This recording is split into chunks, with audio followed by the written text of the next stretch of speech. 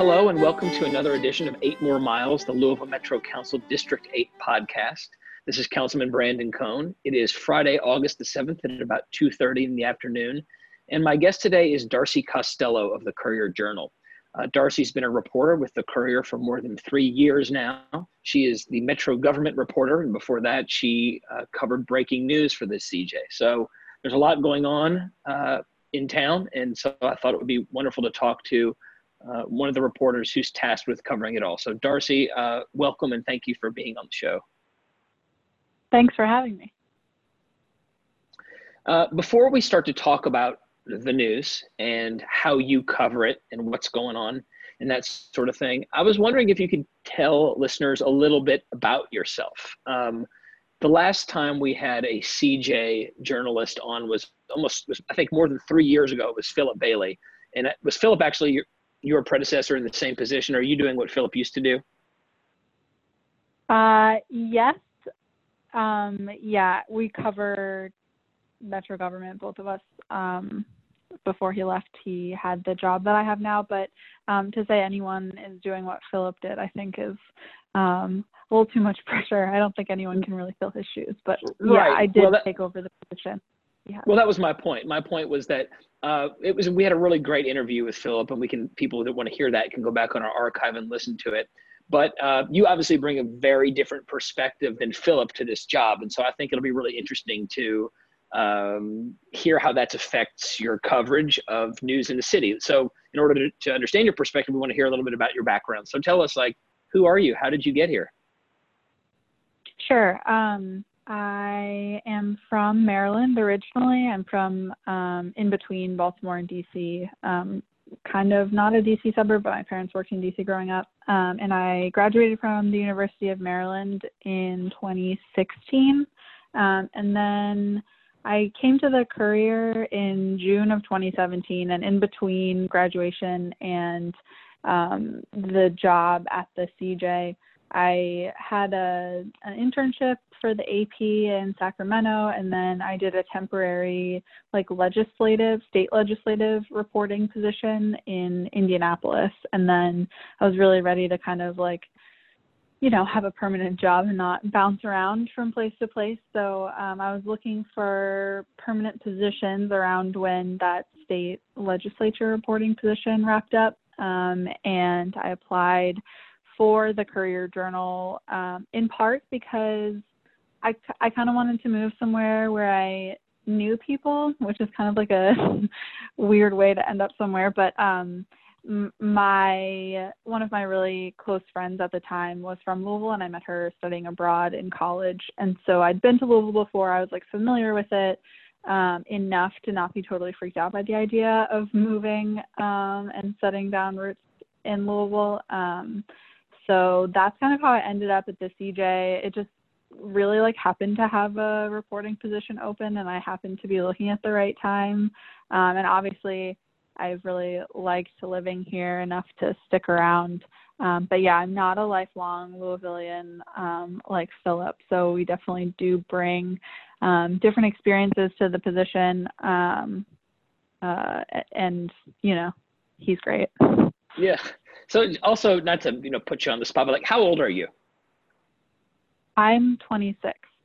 Okay, so you're significantly younger than most of the people that you cover. Obviously, I was listening actually to the interview that we did with Philip 3 years ago, and we were both joking about how old we were getting. And I'm turning 40 this year, and I'm under no illusions that I'm young anymore. But journalism is in a lot of respects a young person's game, and I think that's something else that will make your perspective on what's going on a little bit different than the interview we had a few years ago. So you're from the Baltimore, DC metropolitan area. You went to the University of Maryland for college. You've spent some time in Sacramento. You spent some time in Indianapolis. Like you said, you've been here for 3 years now. Before we start talking about what's going on the street and in the halls of government today, what's sort of your big picture view of the city of Louisville versus the places that you grew up? Do you have sort of a way that you would characterize it to, a fellow reporter that you might meet at a conference somewhere else across the country? If they're like, oh, wow, you do the city hall beat in Louisville, what's Louisville like? How would you describe it for folks? Yeah, that's an interesting question. Well, compared to where I grew up in like in a suburb, basically. It wasn't a big city. I grew up in Columbia, Maryland, which is like a planned suburb area. And so it's definitely different in that it just is a city, but I guess I would describe it to someone who also covers the city government as sort of like a, mid-sized city trying to break into the like upper tier of cities that are breakouts. Like I think it probably is not like an Austin, obviously, but I think it's in that sort of almost up and coming class that are looking for their big break. I think whenever I talk about where Louisville compares, the list of peer cities that the I guess Metro government compiled always comes to mind. The Greater so Louisville Project, maybe, yeah. Yeah, what other cities Louisville thinks it's like. So I think of like a Memphis or a Charlotte, and sort of looking for its big break to become a Nashville or an Indianapolis, maybe. That's probably a pretty jargony answer. I think it's a really comfortable city to live in from my perspective, but it's definitely not like, a huge metropolitan area that's just bustling with millions of people. Right. And then what about any sort of big picture perspectives on city government, the mayor and the Metro Council, and just sort of how we function or not? I mean, obviously over time you've gotten to know the actual, the government infrastructure itself, how everything's put together. You've gotten to know the personalities. You've obviously talked and interviewed with many of us many times. You've seen us do our work. We've had coffee together, that kind of a thing. Do you have sort of a, if people said the same person at the same conference said, well, how's the government in Louisville? Is it functional? Are they doing things right? Is it a total mess? Do you have a sort of general way in which you view the local government here? I think I came into this position at an interesting point. I think like one of the first things I covered was Fisher's re-election to a third term, Mayor Fisher. And then like right away in his third term, that spring, there was the huge budget crisis. And then after that kind of settled down a little bit, there was this year COVID, and then racial justice protests and civil unrest. So I'm not sure I've covered Louisville like its most normal period, but I think I've had to learn a lot about how city government functions, and there are some things that I'm still learning. For example, when that TARC sort of scandal broke out with the ex-director, it was confusing to like be able to explain how TARC is part of the government, but also like not. Like it has its own budget and its own like governing board. So there are still things that like I don't think government's like terribly simple to understand. So I'm definitely always learning. But I would say in terms of if Louisville's government is working, I think it's been interesting to watch it. I think probably like since the first discussions about the budget hole started, like I feel like there were pretty forceful opinions on both sides and kind of like a divide. And I think like that's in some ways persisted between like Metro Council and the mayor's office not super working well together at all times, or sort of wanting to call each other on things at times. And I don't know. I guess I'm not sure it's always that way. I think that it has changed a little bit with coronavirus. I think there was at least temporarily less of that kind of back and forth. And then I think you've seen it like come out more since coronavirus kind of. Well, let me sort of draw a line in terms of the timeline that we're talking about. And Yeah. it's interesting. Yeah. Like I said, I was listening to the interview we did with Philip, and I asked some of the same questions, and he reflected on sort of the historical divide between Mayor Fisher and the Metro Council and sort of struggles for power and that sort of thing. And a lot of that, I think you're saying, was especially evident in the aftermath of a contested mayoral election, one that was fairly partisan in terms of the parties, and a new crop of Metro Council people coming in who also jumped right into sort of the aftermath of that. But right. I'm going to draw a line chronologically on March 13th, 2020, which is the early morning of when Breonna Taylor was killed. It's also about the time when the coronavirus moved from being something that was happening somewhere else to something that was happening everywhere. So the last 5 months have obviously been something different than the previous, 3 years that you've been in town.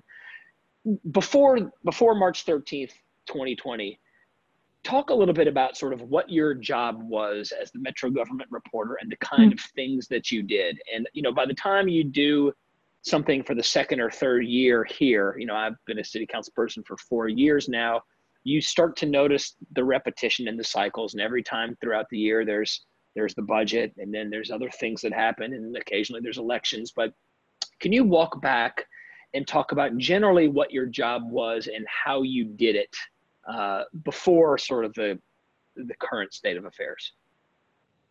Yeah. I think in the before times, my job was a lot of looking at how city government functions and how it impacts people's lives. And so whether that was, like a budget hearing, talking about how the city's spending your money or what the budget's prioritizing or what that reflects, or if it's taking a closer look at the effect that a government decision is having. I think of I wrote a couple stories about the indigent burial ground that was filling up, and sort of what that meant, and the people who cared about that, and their worries about how it was being affected.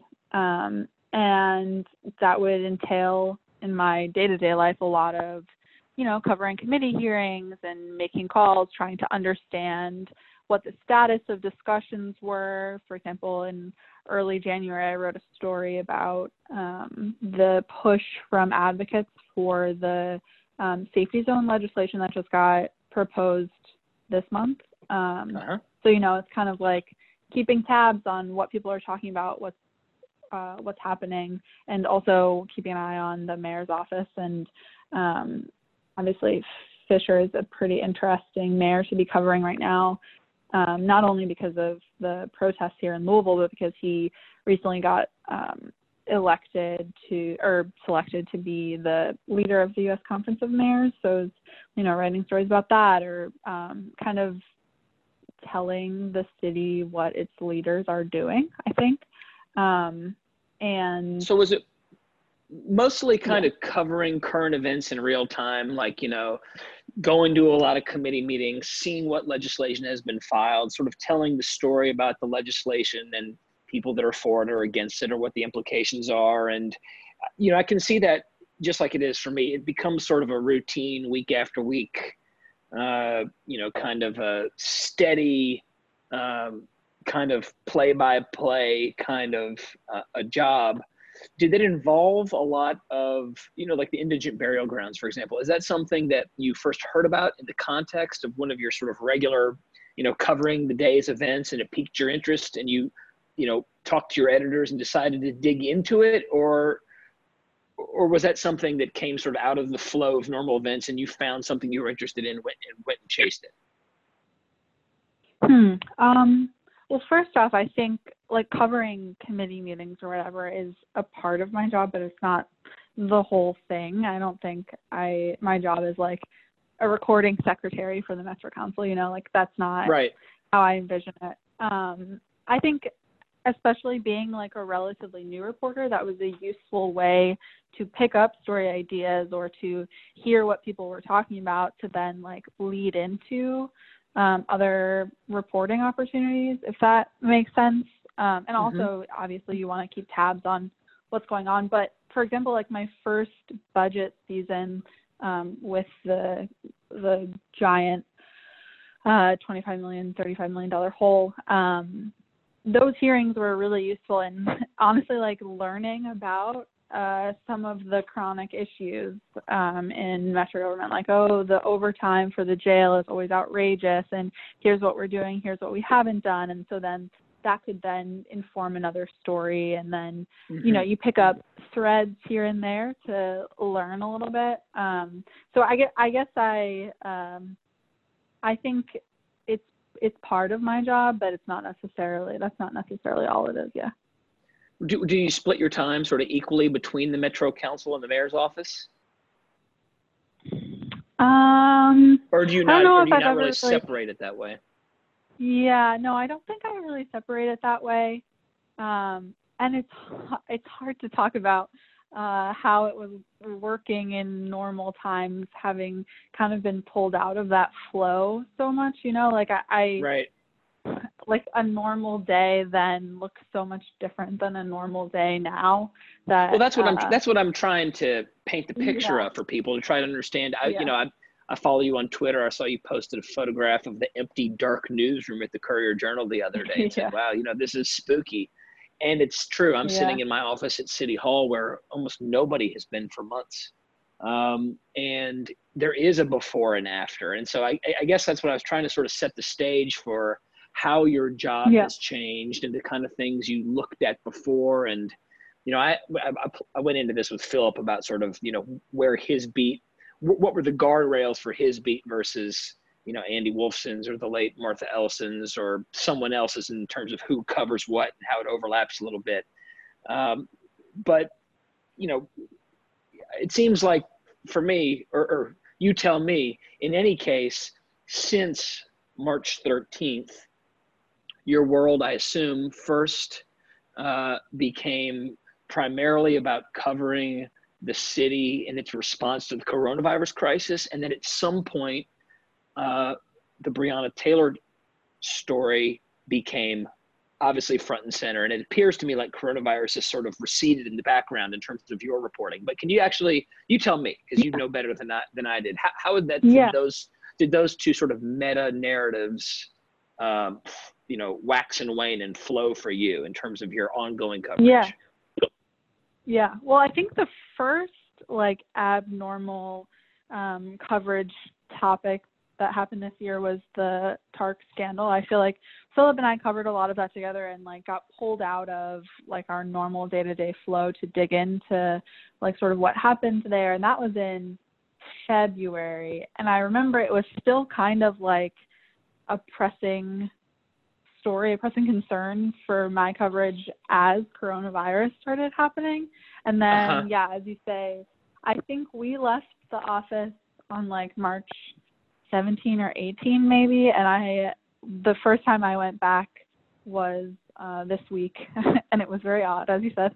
And yeah, I think like, you know, the rest of the country, coronavirus kind of dominated all of our worlds and really like changed them a ton. So, you know, first it was adapting to working from home and not being in the newsroom. And I think the newsroom functions, I think the newsroom serves a lot of purposes for reporters. Like not only are you kind of hearing what other people are working on, you're also like more able to bounce ideas off of editors. You get kind of a dialogue going about stories. And so it was a big adjustment working remotely. And obviously like all of the stories, it felt like were coronavirus related. I worked on stories, you know, about TARC drivers being concerned about the amount of PPE they were getting. I worked on one about, you know, what's going to happen to the homeless community if it starts to spread and what the city was doing to prepare in that area. And then I wish I remembered the exact day, but Tessa, another reporter at the Courier, kind of got drafted to write a story about Ben Crump, the Florida attorney taking on Breonna Taylor's case here in Louisville. And I messaged her because I'd had some like passing interest in that story. Like I think I saw some of our early coverage, some other outlets' early coverage, and thought like, that sounds like interesting. I wonder what's going on there. But I don't often really cover crime stories terribly in depth. Is that her beat? Is Tessa on the criminal justice beat, or what's her sort of assignment for the Courier? No. Yeah, actually, she's just an investigative reporter. I think she got hired to focus on like juvenile justice issues. Okay. That was her background. Yeah, sorry to interrupt. So yeah, not crime. No, you're good.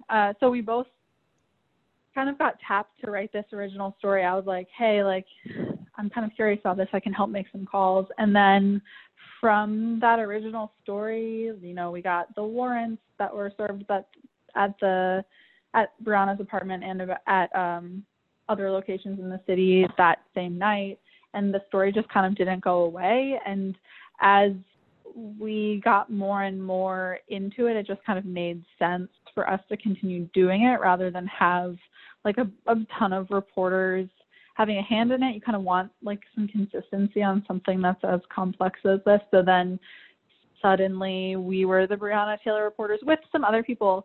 Of course, like I think like Philip tapped in a couple times, Andy Wolfson was involved, but Tessa and I have kind of spearheaded it from, I think it must have been like early May, maybe like around Memorial Day, I think is when Crump signed on. So it just hasn't slowed down at all. And then obviously the protests started in late May, and that has also kind of swept some reporters off of their normal beats and into covering protest stories. So it's long story short, it's really scrambled our normal staffing. And I personally, I've found myself with one foot in Breonna Taylor coverage and one foot in like normal City Hall type reporting. Well, it seems like balance. It seems like Breonna Taylor's story has become this meta narrative for the entire city, right? I mean, there's obviously the incident that occurred on the night she was killed, and you know, sort of the investigation that the press, is doing, and that the Metro Council is doing, and that other state and federal criminal agencies are doing, and that other people are doing, you know, to sort of answer the questions, you know, how did this happen? Why did this happen? You're seeing these deeper analyses into the way the criminal justice system is working or not working, the way into which economic development is being done, the way into which sort of all these systems that, you know, interact and that are sort of wrapped up as part of government to, you know, create the city that we have. It all kind of is very, the story of Breonna Taylor is all sort of a big metaphor for a lot of it. So in a lot of ways, you can't tell her story or tell the story of what else is going on in this city without them overlapping in some respect, it seems.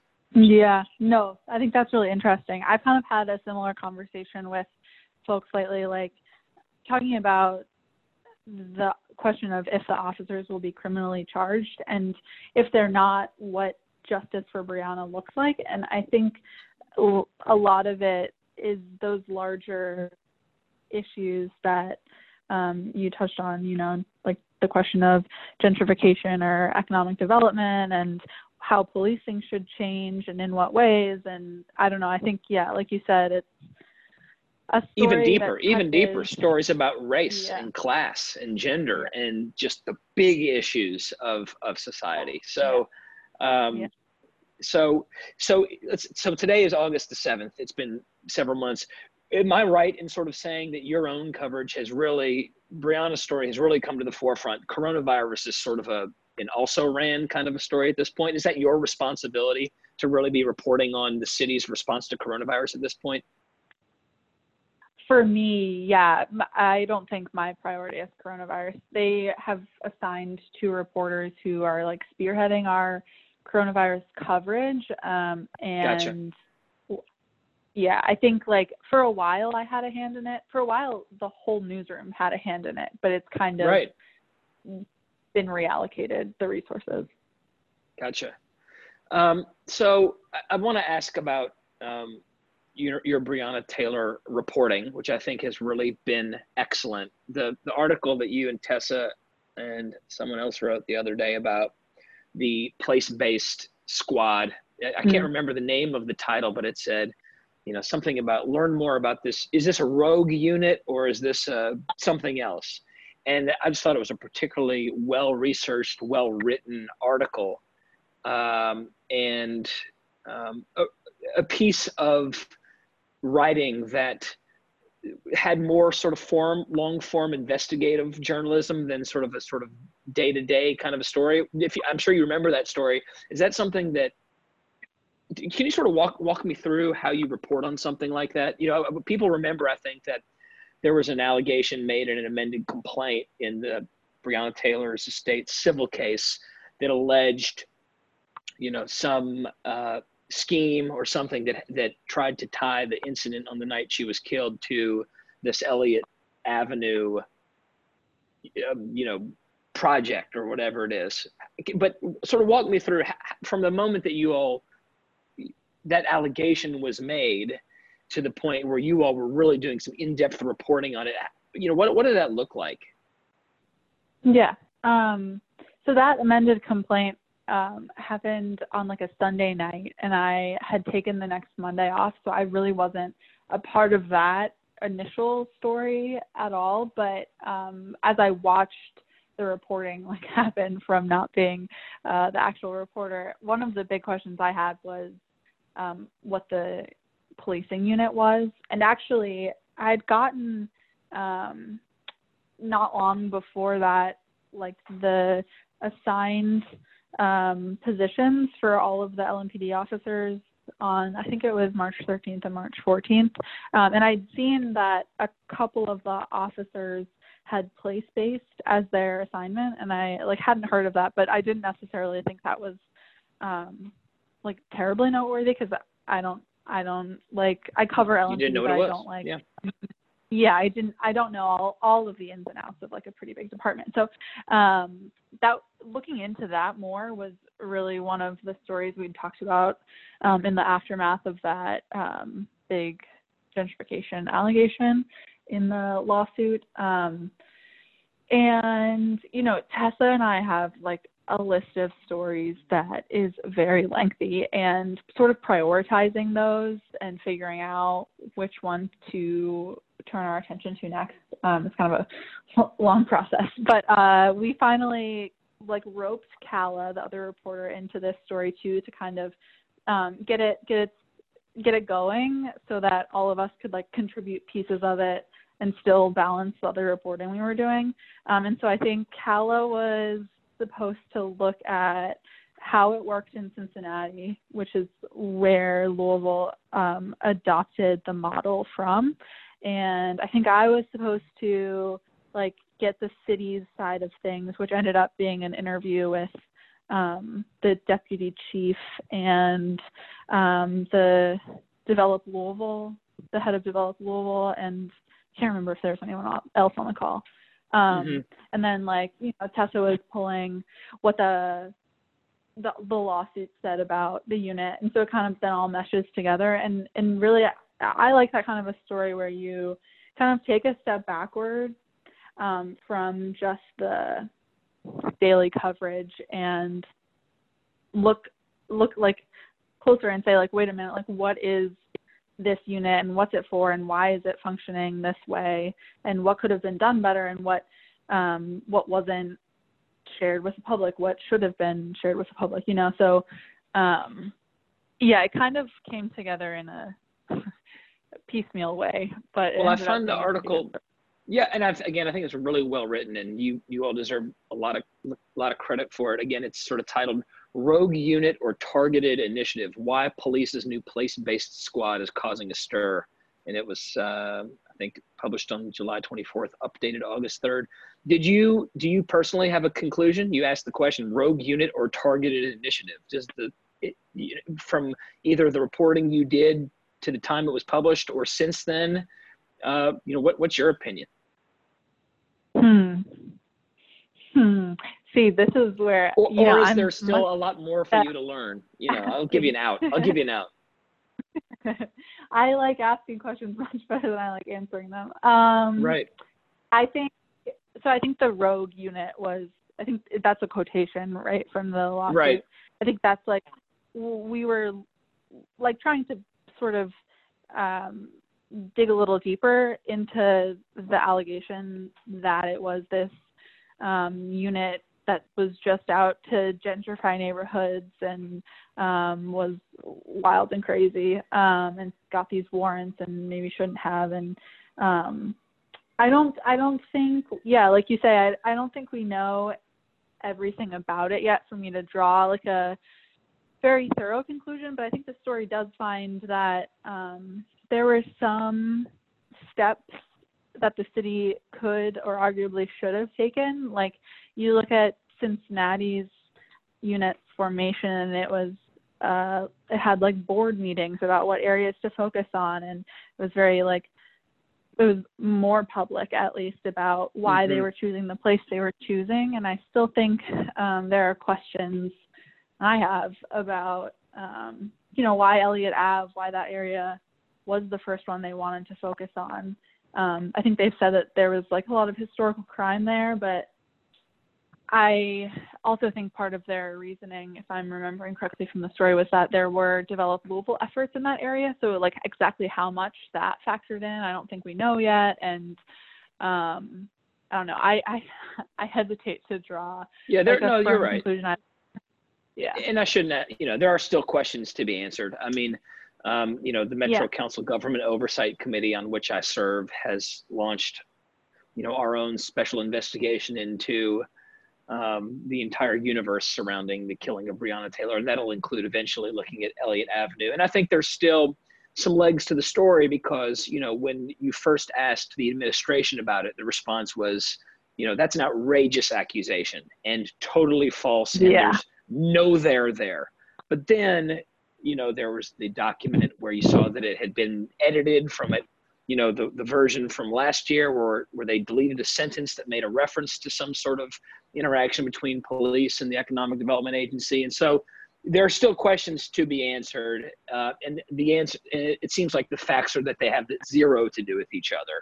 And I'm sure the truth is that they do not have 100% to do with each other either. And what we're trying to figure out is exactly on a scale from X to Y where there is some overlap. So in any case, so let's talk a little bit about, again, I do want to understand a little bit more like how you're actually doing your job, because you're working from home and from the computer and from Zoom, just like everybody, I assume. But, and I know that in the past, when you work with me, you call me and ask me questions. It's not like we get together and sit on a park bench in a discreet, secret, journalist, politician kind of exchange. But has the coronavirus conditions made doing your reporting on the street protests almost impossible or very difficult because so many of the stories are literally out on the street? Or are you getting out there and talking to people in Jefferson Square, for example? Kind of both. And I have been in my home and calling a lot of people, but I'm calling people much more than I ever did in like the before COVID times. I feel like you and I one time went and got coffee. I feel like I like to make a point to get out of the office and like go meet people, because I feel like you form better like working relationships with people when you're not just a disembodied voice calling them on the phone all the time. Right. And so that kind of has been sort of eliminated from my repertoire. I guess I could go and sit in the park and sit 6 feet away from someone in a mask, but I haven't done that yet. But I think so. Normal reporting is a lot of phone calls, which is kind of not ideal, and some outside reporting. I've covered some press conferences. I've gone out to protests a couple times, and it's not impossible to cover things in a mask or distanced, but I've found a lot of the Breonna Taylor coverage that I've done is less protest focused and more like facts of the case focused. The case, right. Yeah, getting people's opinions on like what the facts are and sort of diving a little bit more in depth. So, well, let me stick to the case then. Yeah. Go ahead. I was just going to say, I think like the protests are a really interesting piece of it, but we've lately had 2 reporters covering the protests and like the racial justice movement. And so they're really good at, you know, going down there, making connections with people, and then like being able to feed quotes or feed sources to then inform our reporting, so that Tessa and I are not out there and totally on detached the pavement with them every single night. Yeah. Speaking of the case then, you know, I'm sure you are, I guess my question is, how much other collaboration or communicating are you doing with other journalists around the country or around the city or around the world? You know, obviously, you know, Vice News keeps coming out with these amazing reports about what happened on the scene of the crime. The New York Times did this incredible piece that traced the shooting of David McAtee and how that happened. I'm sure you're familiar with both of those stories and the sort of really interesting journalism that they did and all the analytics that were involved there. When a story like that breaks, are you just like, wow, where did that come from? Or do these other outside investigative sources reach out to you when they're doing their work? I haven't heard much from the New York Times, but I do think Tessa may have. And kind of weirdly, like, I feel like as a reporter, you kind of know when other reporters are sniffing around your sources, because a lot of times people will like mention to me like, oh, the Washington Post reached out to me, like, why are they contacting me? You know what I mean? Like, so I kind of have, it's not always completely out of the blue when a story like that drops.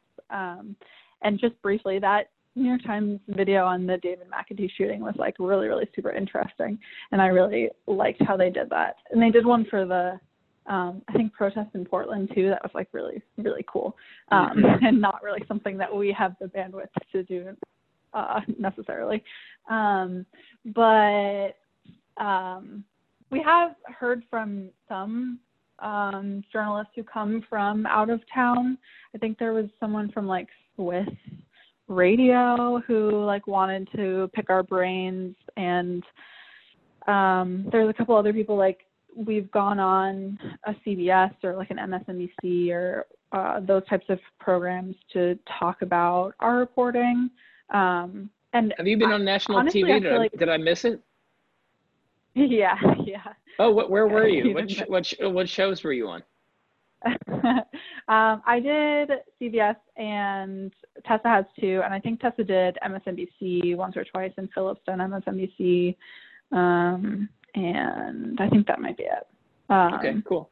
But yeah, I think Tessa also did I want to say Slate or Vox podcast. I forget which one.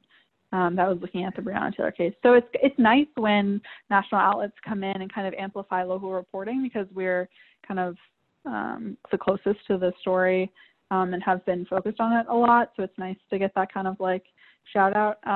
But I also saw that the New York Times is doing a documentary on the case, and we keep hearing like, oh, the New York Times has interviewed this person, oh, the New York Times spent this amount of time with this person. And so it's kind of like where I feel like a little bit of a anticipation for that. I know that like what we're doing isn't documentary style, so it'll be like a different format, but yeah. Do you think that any of that national reporting is missing a local lens? Like, for example, the Vice News pieces. I'm sure you've seen those that I think have been really revealing. You know, there's the most recent one that identifies 7 police officers that were at the scene of breaking down the door to her apartment, and most people have only heard about 3. And like, who are these other officers? And you know, that's something that I was really hearing and learning for the first time from Vice News.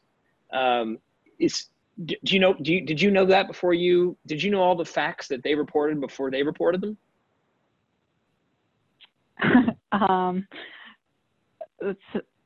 I guess I think we knew that there were more than just the 3 officers. I think the attention around the 3 officers has been because those were the ones who fired their weapon. Shots, right. Yeah, so that's why they were named. But I think in court filings, there's been a lot of other people mentioned. I think the Mattingly recording mentions like Hoover and maybe a Mike. So I don't think that was like totally like breaking news in my mind. Well, but, I'll just say for myself, you know, I know that there was an interview of Sergeant Mattingly. It was a 45-minute interview. You know, I just didn't have time to listen to it. You know, I'd sort of read articles about it, but had not listened to the full 45-minute interview myself. And I know that's probably where they got the information from. But in any case, I find the reporting enlightening. I'm just wondering, when you look at it, if you think they're missing anything from the way they're telling their stories, if you think, no, look, this is fair, accurate, good reporting. I think generally the more eyes that are on a story, the better, because you're always going to have people who think to ask different questions than the questions you've been asking. And that's just like, I think like a city's at its best when it has a bunch of thriving media outlets, not necessarily national, but that's just my general opinion.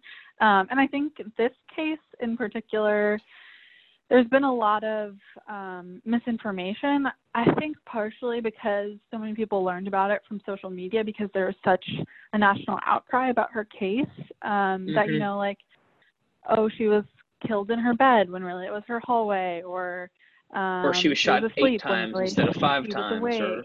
Right. Yeah. So I think it's nice when like that kind of stuff is totally accurate and it's not like over generalizing or contributing to misinformation. So I appreciate that in a national story. And I think for this story, I feel like generally what I've seen from national outlets has been pretty good. I think local media might be a little bit better at getting a broader cross-section of the city's perspective. So like knowing who to call for reaction, or who is going to always comment but may not like be providing the full picture of like what exactly happened. I think about like, for example, I saw an interview, it might have been you and Councilwoman Sexton Smith talking about like the no-knock warrant legislation and how that came about. And it's like, that interview was really interesting, but like also there were activists working behind the scenes on that. It's not just about the council people, you know what I mean? So it's like having a more full picture of everything is sometimes I think what local media can do better, because they're in the city and they live there and they know things, and I don't know, it's not to say that like national outlets are terrible or something, but no. And of course, national outlets have tremendous resources that allow them to put together fancy videos and all kinds of stuff, and they're great. But I agree with you. And I mean, I've always tried to be a strong supporter of local journalism. I really think it's important. I always try to answer your questions when you call. I always take your phone calls. I always try to answer them. I do that for everybody. And I think it's really important for the city to cooperate with journalists. When I was talking to Philip a few years ago now, we talked a lot about the role of social media in our, both government getting its message out and journalists getting their stories out. It seems like maybe one of the things that's even changed in terms of journalism most recently is sort of this idea of the live streamers and the citizen journalists everywhere kind of a thing. Yeah. Has that helped your reporting in any way, or is there any way that we should be thinking about, every person on the street, on the scene with an iPhone differently? Like first of all, I will say very clearly, the police should not be targeting them. We should not be treating them with violence or treating them as criminals if people are on the scene and peacefully recording something. That's a no-brainer. I'm not asking for an answer like that. But in terms of giving them access the same way we give a career journal reporter access to something, what's sort of the role of these live streamers in documenting what's going on the streets and in our city right now, so far as you think? Yeah, no, that's a really interesting question. I think there's a couple of people at the CJ who are working on a story about the live streamers and like where they came from and what it means, that kind of thing. So I've been looking forward to that story. I think, like, personally, they've been pretty useful, especially when I'm not out there 100% of the time. A lot of the times there are live streamers out there that can show what's happening on the ground. Like, I think about when Tyler Girth was killed, there was a live stream video of that was like immediately available, and granted it was really graphic and like not something that a news outlet might publish, but it's helpful to kind of get a sense of what's on the ground and what's happening, I think. And in terms of access, I mean, I guess it's a question about, like, how people get their information, right? Like, if someone's not going to watch a Courier Journal live stream, do I think it's still for the benefit of the city if they're tuning into a different person's live stream and it's them just asking questions to city officials? Like, I think the more information people have, the better, for sure. I don't know all the answers in terms of, like, if they should be at every press conference or whatever, but sure. I definitely think that, like, if our goal as local journalists is to inform the public, and that, to me, they are a way of doing that. Is there anything else that's going on besides the live streamers, whether it's bloggers or podcasters or people that are writing on the internet somewhere else? Is there some other group of sort of journalists doing their thing, amateur journalists doing their thing that we're not paying enough attention to? Or anyone specifically that you do pay attention to, for example?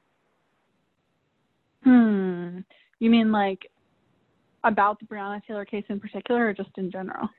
Well, I would say in general, but I would say in general, but particularly with respect to what's going on here in Louisville.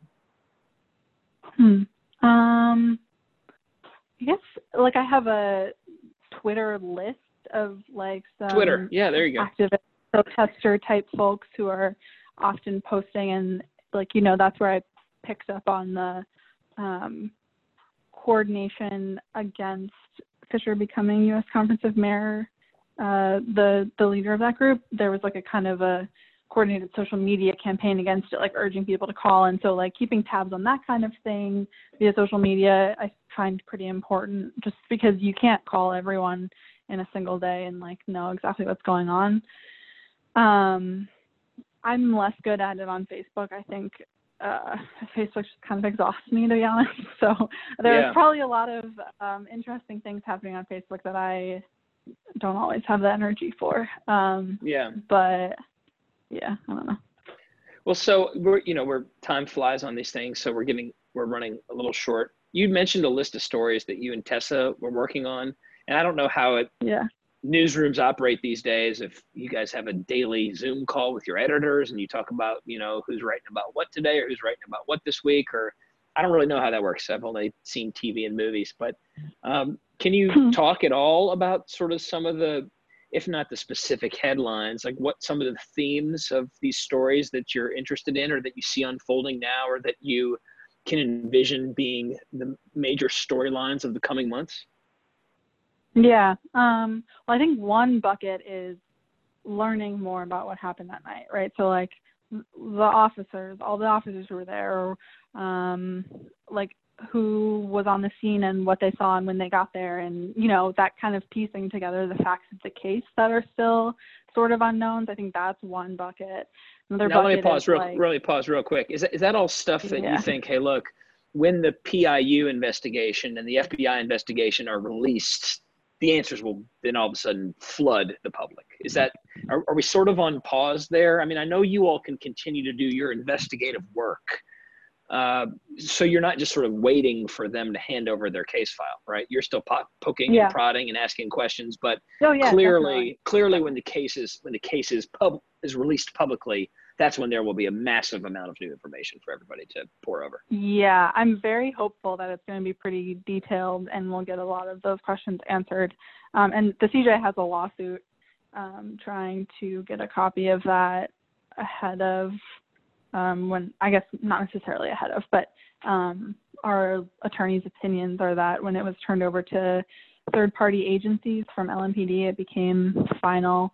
And then when they terminated Hankerson based on the contents of the investigative file, it was also final action then. So maybe we'll get it that way. Maybe we'll get it when Cameron releases his decision. But then you worry about like the FBI's investigation and if they'll end up withholding pieces of it for the FBI. So it's kind of, I think there's a lot of moving pieces in terms of when we'll get information. And there's just a lot of things I would love to know. Can you ask a couple of those questions? I mean, you know, we're getting ready to ask questions in our special government oversight committee. What questions would you be asking? I'm really interested, and I think a lot of the public is interested too, in the lead up to the warrants.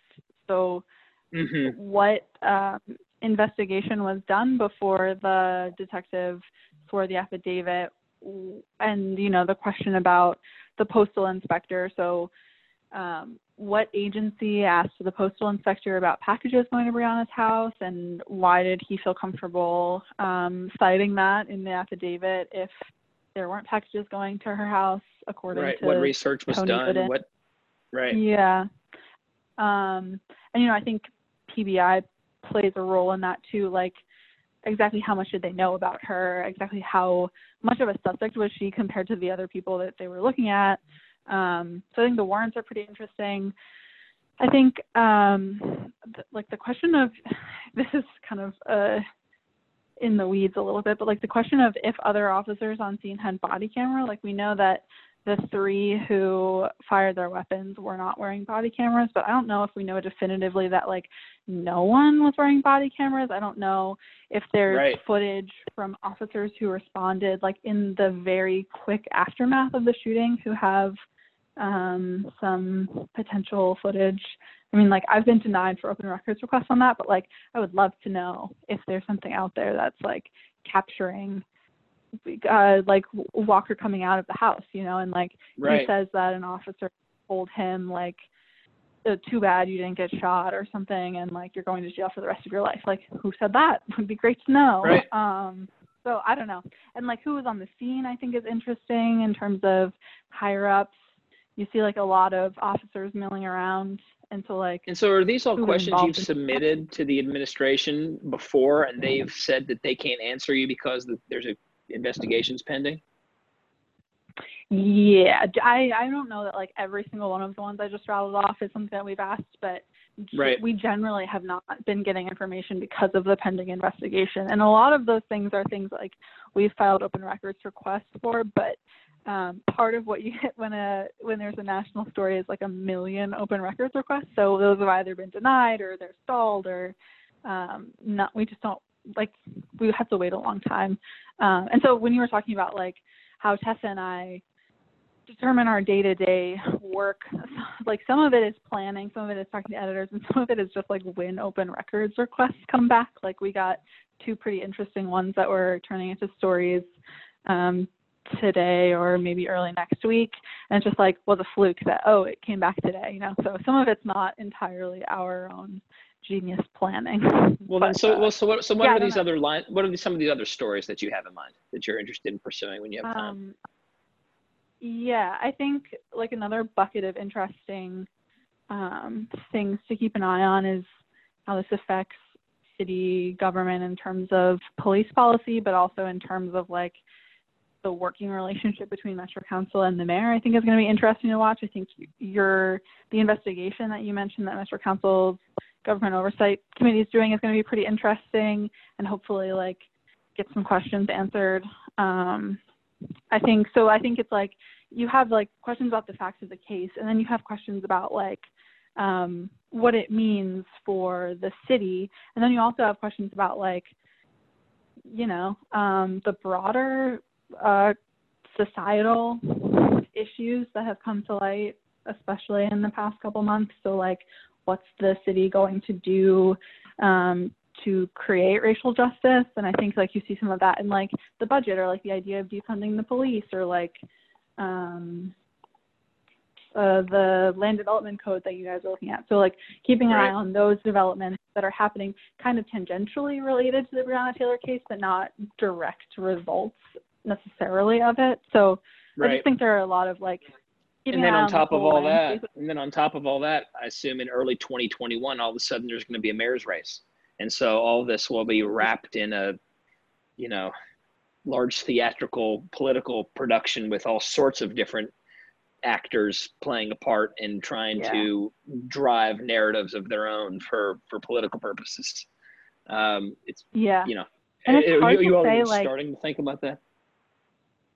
um, a little bit, partially Yeah. because it's good to know like what people's motivations and things might be. So like if you Right. know that they're planning a run for mayor, it puts some of their actions in context sometimes. Right. I have like Right. a sticky note of names of people I think are going to throw their hats in the race or could. Yeah. But yeah, I think like there is politics at play right now, but I think that's like only going to get more intense, and also we don't know when like a decision's going to happen. So I feel like we're kind of in a bit of a holding pattern, and things are going to shift again. Have you heard anything? Comes down. I mean, have you heard anything? Look, I mean, I am a skeptic, and I think that we're not going to hear anything from the Attorney General until we get very close to the presidential election. I mean, I think that, I've heard that. you know, Yeah. yeah. So, I mean, I would be surprised unless this is a late October surprise. And I think the thing that is so important about this, and that some people don't realize, is that, you know, I know people are nervous. What is going to happen here on the streets of Louisville if and when Daniel Cameron decides to indict or not? The truth is that when that decision is made, the same thing's going to happen on the streets of cities across America. Right. And this is a national decision. And so that, you know, leads me to think, well, who else is involved in this decision? Is it influencing this decision? What are going to be the results of this decision in the context of everything from election day, national election day, on down? And, you know, I would like to think that I'm wrong and that we're waiting for the FBI's ballistic test to come back, and, you know, the Attorney General could say in good faith, hey, look, here's our expected timeline. You know, I know people want some, because to say there's no timeline, it seems like that's not a good faith answer. You know, if someone asks you, you can give them a broad answer, and to get nothing, I think just really does damage to the public trust and confidence. But so anyway, so without going on my tangent, do you have any intel to the contrary, or anything that where people could understand when when the Courier Journal thinks they might get a decision, and how? I think the Courier Journal would love to hear any information people have about when the decision's going to happen. I've heard sort of that line of thinking of yours, like 2 to 3 weeks out from the election, is when he would do it to get like prime political impact for the national Republican scene. I don't know that we've like conclusively come to that determination ourselves. Sure. And I think Cameron's office has been very good at staying mum about what's going on. I think the fact that you saw him come out and attribute it to the FBI ballistics tests and their like reconstruction is interesting, because we haven't gotten any details like that up to now, you know, like it was like Fisher and Bashir, like taking shots at the length of time it's taking, and finally he like gave us like one tiny piece of information, and we're all like, like there we go, that's what's taking so long, you know. But I think it'll be really interesting to see when it happens. It's kind of a weird holding pattern to be in like life events too. Like I went out of town last weekend, and I was like, am I okay to go out of town? Like, is it going to come like when I'm like on the road, you know? So I think we haven't gotten a conclusive answer, much like the rest of the public. But if anyone has a conclusive answer they want to share, I'm all ears. Yeah. Well, I know that people are on edge, and people want answers, and people are uncertain what the future holds in terms of justice for Breonna Taylor, in terms of the public's response, in terms of the coronavirus, in terms of the economy. There really is sort of crises unfolding all around us. You know, I think that your all's work is more important than ever. And I know that you could probably use a team. You could probably use 6 more Darcy Costellos working together to get to the bottom of some of these stories. I know you don't have those kind of resources, and you're doing the best you can. I think you're doing a really excellent job. Is there anything else that that you'd like to tell people, or that you think that we should be thinking about as we're sort of here sitting and waiting in the dog days of summer for what's going to happen next?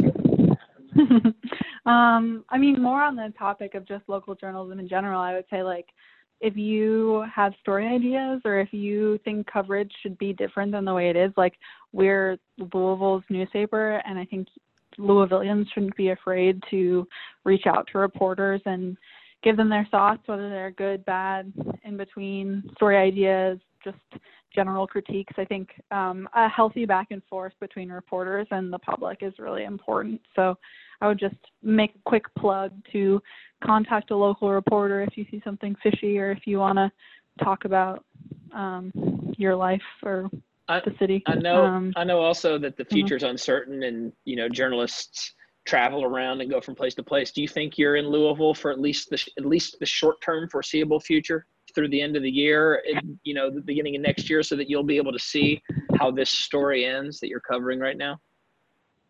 Yeah, I think I would, if I left before the Breonna Taylor story is finished, I feel like it would be leaving something unfinished. I really want to see how it turns out, and I really want to stick around to be able to both get my questions answered and cover what it means for the community. So I don't really envision myself heading out anytime soon, but I mean, who knows what happens. But and then this is your city too. Do you have any hopes for the city and for this case and for just sort of our community over the next several months as we all go through whatever we go through together?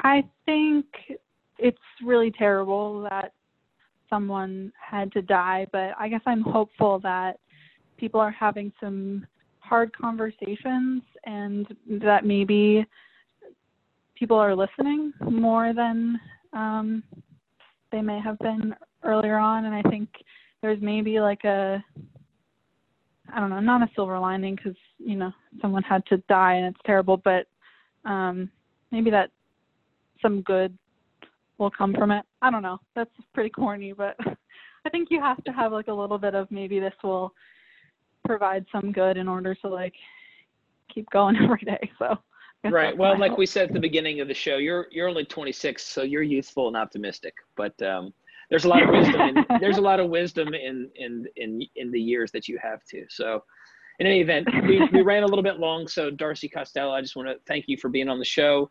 I've really enjoyed working with you over the years, and keep doing what you're doing and get to the bottom of all your questions. Thanks so much for being. Thank you. I appreciate it. Thanks for having me on. Thanks for listening to 8 More Miles, the Louisville Metro Council District 8 podcast. I'm Councilman Brandon Cohn. Please stay in touch with our office. Visit our website at www.tinyurl.com/cmcone-d8. And once you're there, please subscribe and stay informed to receive our bi-weekly e-newsletter.